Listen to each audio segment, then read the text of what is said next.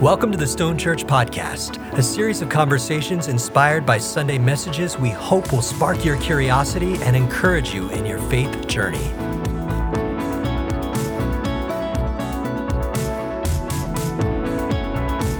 Hi everybody, my name is Ashley Palmer, and welcome to the third episode of our four-part series, Women on Mission. I'm joined again by Stone's very own Associate Pastor of Helps and Administration, Alanna Pedder, Media Pastor, Kate Tenkate, and Communications Wonder, Tomi Olajide. Okay, so let me know if I miss anything in this recap.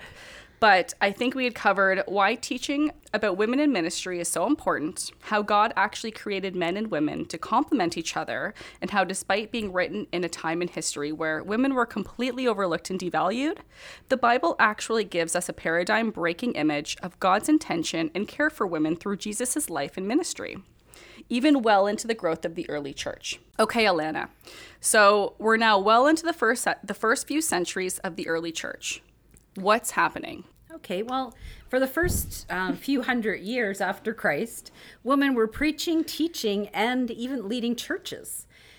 But at the Council of Laodicea in AD 364 to 365, they actually forbid women to take on these roles any longer. You could say the culture of the day invaded the church at that time. And there is talk that some of the Gnostic teachings at that time were causing some confusion in the church. And in a response to that, they kind of overreacted and came against women. And it obviously ended up restricting women from using their gifts and building up the church. And it had a devastating effect on women in ministry for a long, long time after that. What passages are you specifically referring to? So the passages that most complementarians use to say that women cannot preach or teach is 1 Corinthians 14, verses 34 to 35, and 1 Timothy 2, 8 to 15. As well as I had said before in another podcast, 1 Timothy 3, those list of qualifications, people say, well, they're only for men. But the interesting thing is that the original Greek text doesn't actually have the male counterparts in them that are in the English translations of the Bible. And it's just, when we look at these passages, we've seen people down through the ages say things about them. We were talking in another podcast about interesting women down through the ages, and Phoebe Palmer was definitely one of those women who stood out and took on her calling from God, received a lot of criticism for it, but was even able to write a book at the time called Tongues of Fire on the Daughters of the Lord. Wow. And she was arguing for the same thing we've been talking about, that women have been given these gifts from God. And, she used that passage in Acts 2 to say a new thing has been done. And both male and females are gifted and are given the spirit of prophecy to preach and to teach in this day and age. And she believed that Satan influenced men in the church to take those few scriptures from Paul out of context, ignore contradictions, and keep women from using their gifts fully. And if we actually look at these passages, it says, people say, well, Paul said women must keep silent in churches. In this one specific passage, in 1 Corinthians 14, 34 to 35. And yet, in 1 Corinthians 11, verses 5, he's telling women when they prophesy in church, which they can't do silently, that they have to make sure their head is covered, which was not, as some people say, a covering that men need to be covering a woman so she can preach by being on the stage with her or whatever. There's been that in the past, but it was just an appropriate cultural consideration at the time that women needed to have their heads covered because of a lot of the cults at the time. Women that didn't have their heads covered were considered promiscuous. So it was associated with harlotry, promiscuity, not that there was anything wrong. And it was something that was just for that day, because nowadays, none of us, if we have our hair uncovered, are going to be considered we're a harlot or a prostitute or something. Yeah. Yes. But I think it's It's really great, Alanna, that you referred to that scripture from Paul, where he says that women can't teach, because I think for especially newer Christians, and I'm sure some more mature, but you can just read that sentence and say, oh, yeah, no, women shouldn't teach, and just literally take it at surface level and not understand the deeper context and, scripture, interpreting scripture and what is really said, and like the words that are used, and you can compare them to the actual words used in different places of the Bible. And I just think that's really important these days, rather than just reading it and saying, oh, with my own understanding, this is what it means, because that has caused devastating effects. And this is kind of why we're having this conversation today. And Yeah. Well, it's interesting too, because there's two interpretations of 1 Corinthians 14:34-35 that are kind of thought of as they've been tossed around. And one of them is that, first of all, we need to remember that Paul was talking about disorderly conduct in worship. And most women were not educated at this time, and they would have had a lot of questions about what they were being taught. So it's been said that instead of waiting to ask their husbands, who were educated at this time at home, they were asking questions and talking in the middle of the service, which would lead to a lot of confusion if people did that in church. It would be hard to hear. And Philip Payne talks about it in his book, Man and Woman, One in Christ, where he mentions that a lot of people think that this was an interpolation, which means that those verses were not even in the actual original text, but were added later. And there's actually significant textual evidence to prove this, including early manuscripts that support that wasn't included in those manuscripts. Wow. And it's believed that someone added these to the text in the margin at some point, and then scribes later thought it needed to be added to the text. And it has been thought that people reading 1 Timothy 2:8-15 took it out of context and thought they needed to add something there. So it is quite interesting. I think sometimes, we believe like the Bible is God's word, but we also have to understand that sometimes down through the ages, things did get a little mixed up, and we can see that the interpretation wasn't always applied in a way that accurately described it because of people's cultural context at the time. And in church history shows too that the way that it's been interpreted and used, and the fact that it was put into a Latin text, and a lot of that was about control and power and a whole lot of things that weren't what the Gospels were about. All about. Yeah. At a time where empires were being forged and war. I mean, we still have wars, but there was war to claim everything then, and so the control of religious texts to lord it over people, that was the currency of the day almost. Yeah, it was. And when we look at 1 Timothy 2:8-15, this is the other text that they use to say, women shouldn't teach. And I encourage you to go read 1 Timothy 2:8-15 and then see it in light of what I'm talking about. But I think it's really been taken out of context, because this passage, in fact, 1 Timothy is dealing with false teachers. That's what the premise of the whole book is about. And at the time of Paul's letter, Ephesus was the home of the temple of Artemis, who was the great mother goddess. And the Artemis cult, I don't want to pronounce that right for some reason, elevated woman above man because of their mythology. They believed that Artemis, the female, was born first and then helped her brother Apollo.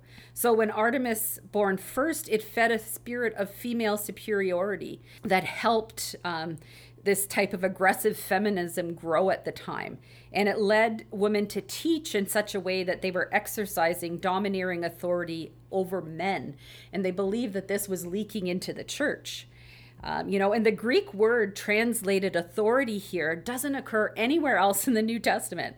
And sources outside of the Bible use the word to refer to violent crimes, such as murder, rape, or situations of exercising aggressive control. Wow. And, this is the type of teaching Paul's referring to in Timothy. you know, and aggressive assuming of authority without authorization from the church.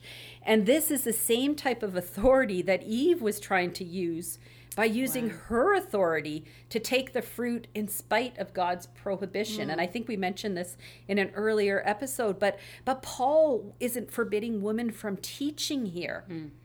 But the word teaching and aggression are mixed together. So what he's saying is he's forbidding people from teaching, and at the time it was women who were doing it. So he was rebuking the woman for teaching with his aggressive authority. And he was excluding any unauthorized woman from speaking in the church who would be bringing false teaching in. And when Paul uses the argument that men were created first, it makes perfect sense in light of what the Artemis cult taught. Artemis was the one who thought to bring protection to women in childbirth. So Paul would reassure them that they would be saved through childbearing without Artemis being involved, you know? So it's just interesting to me that these scriptures that are used to actually speak against women in the church actually are condemning what the men who are keeping women from doing this. The men who are using those scriptures to control women are actually doing what those scriptures are being instructing those women not to do. Exactly. Yeah. I think that's the thing, is that power, whether you're male or female, abuse of power is abuse of power. Abuse of authority is abuse of authority. And when you're in that position of teacher, leader, and particularly when, you know, I mean, obviously in the church and as a Christian, we value the preaching and teaching of the word it's such an important thing for us. And so the way that is done is important. Obviously, this is why we're having this podcast. But this is why it's important that these things are discussed in this context, you know, that we teach on them, that we have conversations with not just young women, but, you know, women in ministry and with leaders.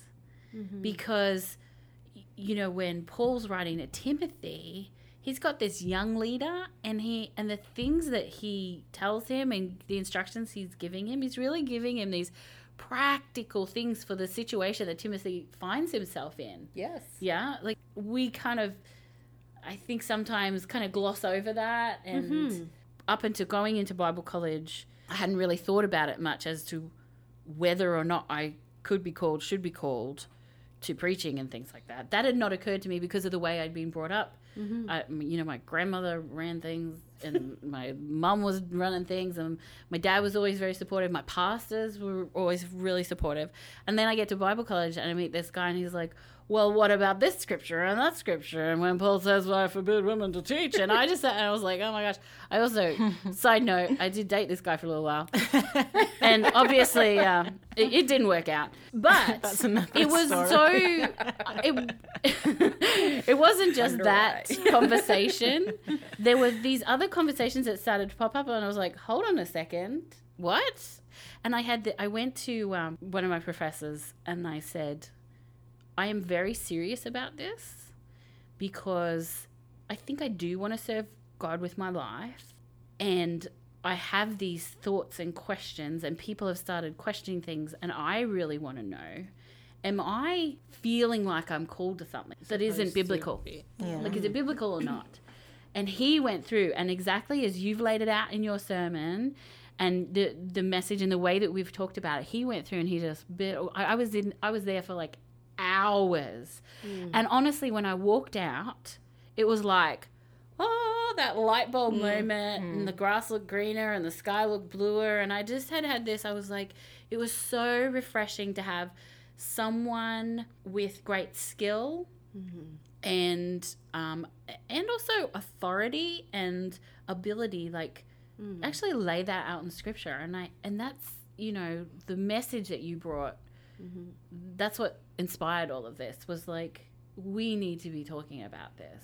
And there are people who are teaching on this. And if you are interested in what we're talking about and want to know more, there's lots of resources out there now that weren't there 20 years ago that you can, follow up on. Yeah. And that's why it's so important, because even that takes us back to, when they talk about, because a lot of complementarians will use that scripture to say that women are gullible. And men are not. Wow. Because Eve took the fruit. She was deceived, but the man knew what he was doing. Well, first of all, if that's the case... Isn't that worse? That's worse. Yeah. Sorry. But the whole thing is like, logically, we think about it. There's nothing... No tests can ever prove that women are more gullible than men. Like, it's just... And it's led to that culture of treating women as if, oh yes, like a child. Like you can't understand this. It's too great for you. You're easily deceived. And that's just abusive. Yeah. And it can lead to very wrong teaching, and it's led to a lot of harm for many women. See, with that said, and I'd never heard of the the Artemis cult before. I think you pronounced it better than me. I'm like, how do you pronounce that word again? Artemis. It sounds so lovely to me. It does. It sounds so lovely with your accent. Just me watching Disney's Hercules for a good portion of my childhood. The Artemis cult. Yeah, I've never heard of them before, but I have a question. But I just feel like I see a pattern here, and with what you're saying about treating women as a child, and maybe they're gullible and they don't understand. I can say I'm not really surprised, should I say, that this cult, like a big part of it was to, like you said, aggressive feminism, or to kind of give them power or domination over men, because it sounds like a response to those kinds of actions towards them, or so it seems to be like there's a pattern. Like, nobody wants to be repressed and nobody wants to be restricted, and then a result of that constantly happening goes to the other extreme where someone has to be on top, and I'm gonna call the shots, and da da da da.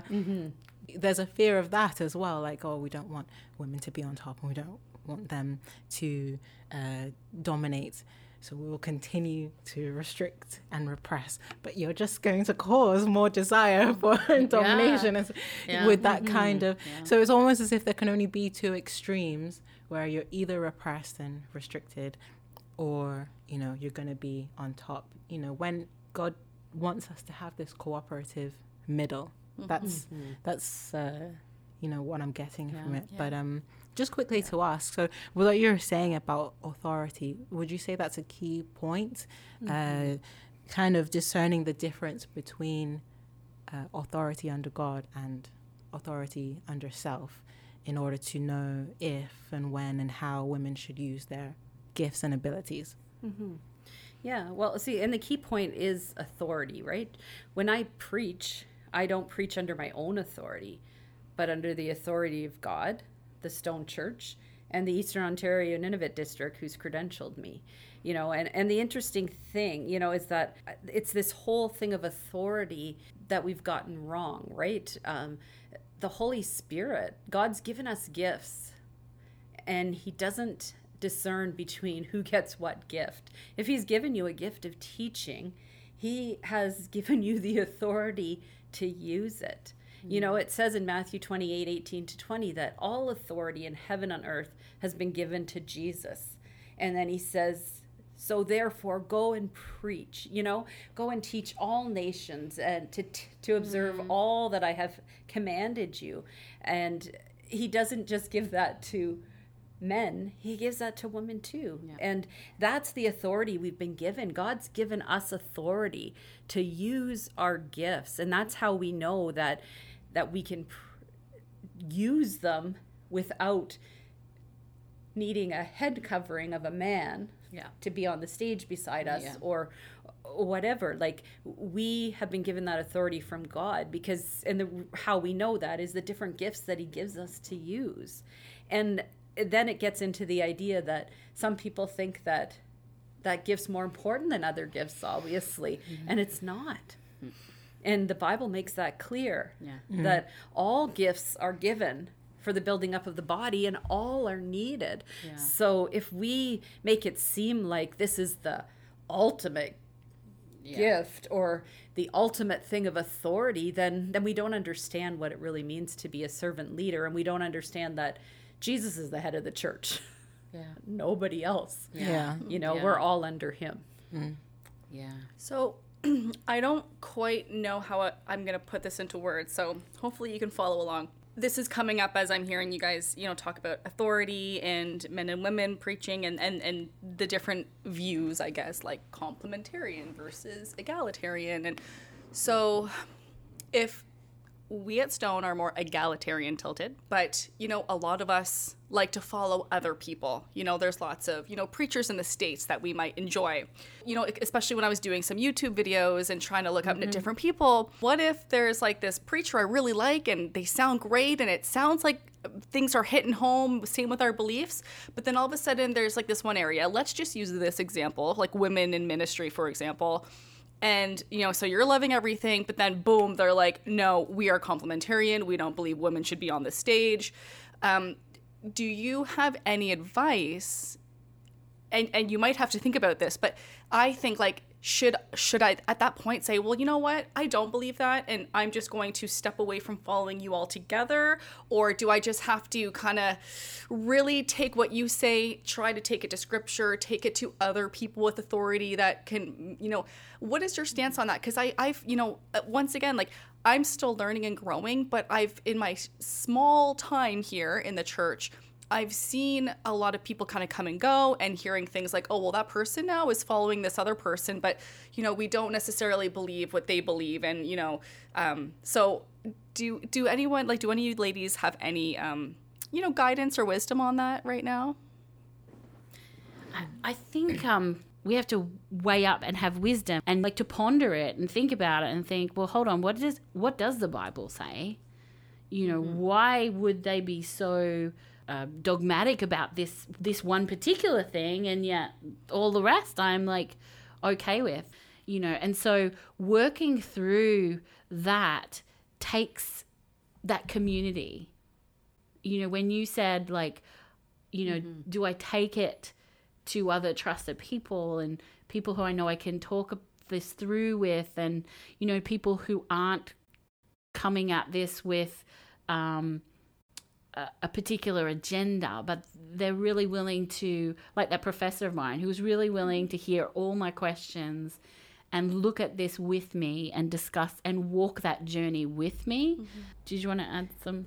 It's learning not to come at it with preconceived beliefs, but to read it for what it is and look back and see what did it mean then, because it can't mean something different now than it originally meant. But I think, like Pastor Kate said, that, so we can't just, there's some preachers that I listen to or teachings I'll find, oh, these are really great, but I know other things that they teach that I'm like, well, they're completely not able to see things because they're so caught up in their own bias towards that subject, and it doesn't even make sense. And you're like, but they make so much sense when they exegete something else. But here they seem to have lost all their skills at doing it. Yeah. And so it's important to remember that we all can do that. So to have grace, but also be careful, because sometimes you can also get drawn into false teaching that way too. So you have to determine for yourself, do I need to cut this off completely, or am I mature enough to listen to this and understand and discern between what is good teaching and what is not. Did you want to say something, Tommy? Or just very quickly, for me personally, it's important to, as the Bible says, work out your own salvation. I think that's always been in response to that, how I approach that situation. Work out your own salvation. If I have a favorite pastor or ministry leader and she's a woman and that's really inspiring to me, that's great. But if they fall or something happens, as does happen to all people, and I suddenly lose my faith, then it really makes me think, what was that based on then? Yeah. If my favorite pastor only wears, I don't know, red, and then that inspires me to only wear red, and now I don't want to wear red anymore because they, you know, something controversial, then it's like, actually, what was that? You have to really look at yourself and think, what is my own relationship with God? And what we were saying about that authority. Yeah, well, the thing is too, right? Like, God tells us that the Holy Spirit will lead us into all truth. And that's what he's given it to us for. So we can ask Holy Spirit to guide us as we're, you know, reading the Bible. Like, God does tell us to search the scriptures, like the Bereans were told to not just take what is said or what is preached, but whenever we hear any message, even the messages here at Stone, you should be going home and searching for yourself to make sure that what we're saying is true. You just don't take our word at it, you know, for it. That's all part of us all growing and maturing and building ourselves up into the body of believers that are mature in our faith together. And having an opportunity to discuss things, I think bringing the focus back around with women again as well. I think that a lot of people haven't had the experience with their faith, in particular women, where they've been able to, in a robust way, discuss these things and debate them and, you know, I mean, that was one of the glorious things about being at Bible college. Like, everyone's debating everything and arguing this, that, and the other. And I think in the rabbinical kind of tradition as well, there's a lot of like very vigorous argument and debate about this law and that thing and that. And we, and particularly women, have been so oppressed from asking questions, talking through something, debating through something, because even just to ask it or to bring it up was usurping authority or being, you know, being a problem maker or, you know, this, that, and the other. And I mean, I've been in church board meetings where they're arguing about what color the carpet could be, and I'm not talking about that kind of ridiculousness. I'm talking about real discussion and searching, you know, through scripture, and particularly when we've got a particular mindset about something, someone coming in with this other perspective and this other, and going, well, what about this? And we're like, oh yeah, I haven't thought about that. And you know, that's why we're doing this. Well, it is so important. You know, I grew up in a church that is considered a cult, and it taught us to sort of keep all of the Old Testament Jewish laws and stuff like that. And it took me a long time to have to basically forget what I had learned growing up and allow God to help me read through scripture right from the start and just read it for what it says, not for how other people had interpreted it for me. And I think that really helped me a lot to learn how to, you know, allow scripture to speak for itself instead of trying to come at scripture with a preconceived idea, and then you're already not allowing it to speak for itself. You know, you're already deciding really before you've even, you know, but when you actually look at it and view it, and you read the background and you read the cultural context, and then you just see that these things start coming out. And, you know, God's not a God of confusion. He's not going to say one thing somewhere and something somewhere else. So if it seems to contradict, then there's something we don't understand, and there needs to be more digging. And not just assuming two scriptures in the whole Bible are going to determine what everything else means, and it's cause us to misread Genesis and read things into it that aren't there, and by that then end up distorting the whole message of reconciliation and what God intended from the very start. So we know that we are under like the authority of God when we teach and we preach and everything. So Alanna, can we like turn to the topic of, you know, Holy Spirit and how Holy Spirit teaches us and gives us that empowerment. Let's speak to Holy Spirit in the church. Mm-hmm. Well, I think it's very interesting, from the very beginning of Pentecostal and charismatic movements, and even when I've studied history of Christianity, I've seen down through the ages, whenever there was a Holy Spirit move, you actually saw women given the empowerment to preach and use their gifts with no restrictions. So I think we can really learn something from what Holy Spirit's trying to tell us. That's where we get the giftings from. And I know some people are cessationists, so they don't believe that the gifts of the Spirit are for now. They were just for the apostles, which we're not going to discuss in this episode because we don't have time. That's a 10-part podcast series we'll be doing later. But that's something that, yes, has a lot of cultural things to do with that as well. And yet we are a church that believes that the Holy Spirit empowers us today and gives us gifts. And there's nothing that I could read in the Bible that would make us think that the gifts had ceased. The scripture they use, I will say, is in 1 Corinthians 13. Yeah. And they try and say that it says, that tongues will cease and prophecies will cease, but it's talking about when Christ returns the second time. Yeah. Because we don't need them anymore. Yeah. Yeah. Because we'll be spiritual beings. Yeah. The gifts are for now. Yeah. And that's why it's so important that we use them now. And to think that they're not to be used now is just... You could say it ludicrous. It's ludicrous. Well, because then we're keeping everybody from using their giftings. Yeah. And that's just wrong. But the Spirit gives us these gifts, and we'll read it. You can read of them in 1 Corinthians 12 to 14, to build the body of Christ. We can go back to Genesis and we see just as God gave men and women each other in the beginning to work complementary together, to help fill what the other is lacking. It's so beautiful because now he's created his church to work together the same way. Each of us using our gifts to make up for what other are lacking. Mm-hmm. We need to remember in Christ, we have been baptized into one body. We are all filled with the same Spirit. There's not different spirits for women and different spirits for men. There's one Spirit. And God himself arranged each and every one of us in the body as he chose. So we all have different tasks and functions to do, but God's given us each unique gifts to enable us to do them. And we're all completely equal in Christ. Galatians 3:28, there's neither Jew nor Greek. There's neither slave nor free. There's no male and female. You're all one in Christ Jesus.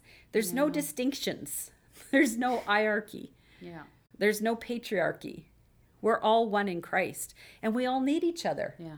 It's like Tommy was referencing different parts needing each other, and the eye can't say to the hand that I have no need of you, or the head to the feet, I have no need of you, because we all function best, we all know, when all our physical body parts are working and properly and in order, Yeah. But as the body of Christ, of course, we're going to function at our best when all the proper pieces and places are working together properly. And, some will try and say, well, women were created to do this and men were created to do that. But that's just not the truth. When you look at the different giftings people have, like some of the giftings I have are what a typical man would have according to that scale. Yeah. Whereas my husband would have some gifts that women are supposed to have. Yeah. God doesn't gift that way. Yeah. He doesn't give his gifts according to our sex. He gives our gifts according to how he has gifted each and every one of us and placed us in the body. Yeah. It makes me laugh when you say that because I snorted. I thought I was going to go the whole podcast. We're not editing that one out. Snorting, but there it is, folks. I'm so sorry. We did a marriage seminar once, and the guy who was delivering the seminar, he did say, look, these are generalizations. Like, these are general things. Like, within a relationship, women will do this, and the whole way through this seminar, my husband came and he goes, so I'm the wife right now, right? I'm the wife. You're the husband in this scenario. I'd be like, yep. And then he'd lean over again, and I'm the wife again. And, and I was like, yep. And then he's like, and I'm back to the husband. Yep, feeling good about that. I'm back to the husband again. It was so funny because for us, I was so thankful for my husband because we talked about this stuff a lot when we first got married. And he's very relaxed or whatever. Yeah. And growing up in church life, there's all these perceptions around what a wife's supposed to be and how a marriage is supposed to work and all that kind of stuff. And to be in this seminar and be thinking, well, hold on, we don't function like that. Like, does that mean our marriage, something's wrong with our marriage or whatever? And for us to sit down and talk together and have that understanding and have someone who understands that God's given each of us, whether male or female, all of us have these unique things about us. And we're not supposed to be saying, you're just supposed to function this way because you're a girl, and you're just supposed to function, have this skill set because you're a boy. And when you have that and you see that functioning, it's the most beautiful and amazing thing for two people to feel supported and released to be who they were called and created to be. Yeah, it's interesting that you bring up the point of people thinking that a woman is supposed to do this and a man is supposed to do that. You saying that when we've been given our gifts, they're not assigned by gender. Because, a man would be better to speak to this, but maybe they don't want to do those things that they're supposed to do. And, a woman doesn't want to do those things. I just had a thought about a conversation I was having with a guy about maternity leave. And he was like, why is it always women that need maternity leave? Maybe guys want maternity leave. Well, they have paternity leave, but have that same kind of approach to it. So, just funny that you say that. But, even if let's say that women were supposed to do this and men are supposed to do this, that's why I really like that verse, the eye cannot say to the hand, I have no need of you. If we think the eye is supposed to be used for seeing and the hand is supposed to be used for touching, so those are two separate things, okay?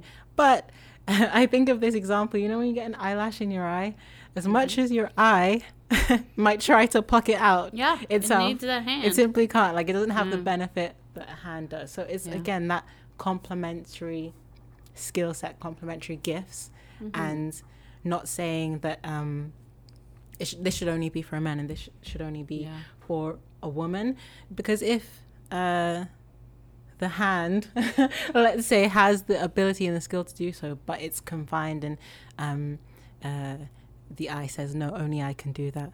It's possible. Sorry, I'm using this as an example, but what I'm trying to say is, when we're not using our God-given gifts and abilities, it's possible, I would say, that you could become weak in it. People the say, body's weak because of it. Yeah, you're right. You're right. That you kind of forget how to preach, or you forget, or you're not as good in